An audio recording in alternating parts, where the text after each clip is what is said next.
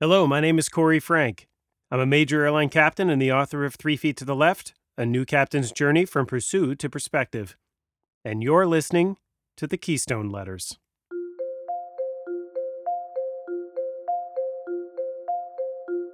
Keystonian number 6. The Story of the Hill. Part 4. To my neighbors in Pennsylvania and beyond. We're well into my short story called The Story of the Hill. If you haven't read parts 1, 2, and 3, I highly recommend you go back and start with Keystonian number 3. Today, part 4 begins in the midst of David's decision at the city's wall. His hand grasps the door's tiny knob. The lock is opened. His decision has been made. But will he enter the city or return to the life he knew? Let's find out.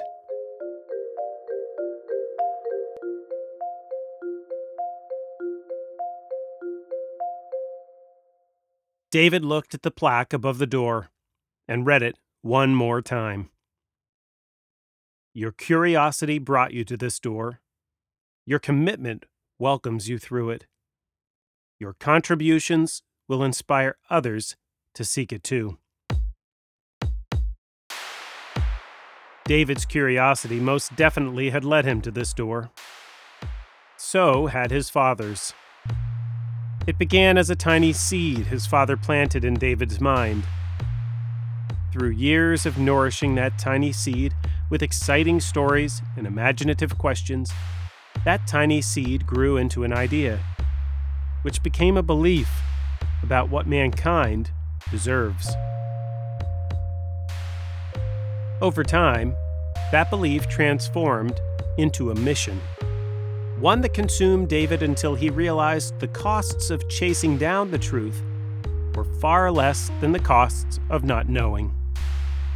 For himself, for his family, for his village, perhaps for everyone. And so David set off on his grand adventure. He battled the elements. He overcame his fears and inadequacies. He sacrificed his time with his family and his reputation in his village. But commitment? Commitment to what? And how could he know whether his contributions would inspire others to seek this door? David was just a simple villager. What could he possibly offer beyond the skills he knew from his years working in the field? David's heart raced. He held firmly onto the now open knob. He thought of his family, his friends, and his father. David told himself, "You've come too far to turn back now." He squeezed the door's knob and pushed forward. The door swung open. Through the open doorway, he saw the woman standing a short distance away. Her stoic face softened. David stepped through the threshold. She smiled. "Welcome. My name is Deborah. I'm David. You've traveled a great distance. You must rest. Then I will guide you around this city and explain what you now commit to do." David felt uneasy. What had he just committed to doing? For whatever reason, he also felt a strange comfort with Deborah. So David followed her lead when she motioned with her arm for him to walk forward. "Do not be afraid," Deborah said as they began to walk up the grassy path toward the top of the hill's crest. "This city, it's a lot to take in. It's different than others. It requires much of those who come here, but it also gives far more than it takes. To you, and to those who see it for what it is." David's mind filled with questions he wanted to ask. He trusted most of them would be answered in due time. Deborah led him to a shaded spot not far from the hill's grassy peak. "I suggest you rest here," she said. "We have much to do this evening. I'll watch over you." David laid down under a broad oak tree and slept while Deborah sat nearby on a stone bench overlooking the forest and the lake. He awoke a few hours later. Deborah gave him some water and then led him to the hill's peak. As they neared the top, she said, "You traveled a long way. This is the view you've been seeking." As they crested the hill and saw the city stretching out in front of them, David's mouth gaped with awe and wonder. Nestled amongst lush green hills and overlooking a deep blue ocean in the distance, the city's core pulsed with energy.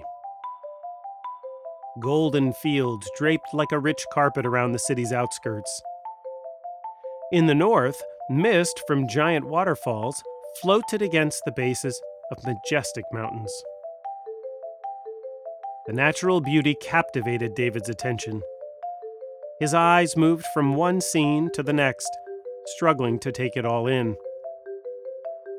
His village's appearance paled in comparison to the city's vibrancy.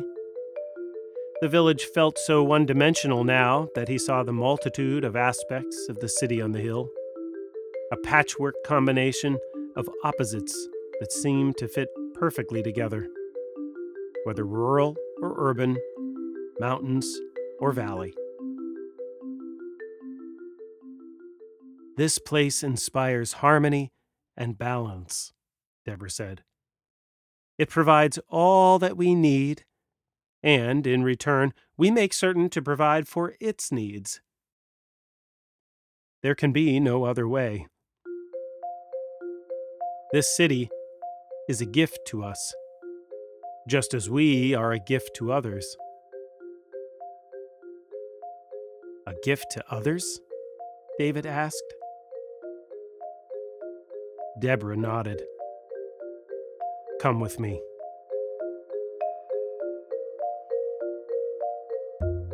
And we'll pick up the story there, in a different letter, on another day. Only 2 parts remain of the story of the hill. Until then, I wish you well. Your neighbor, Corey.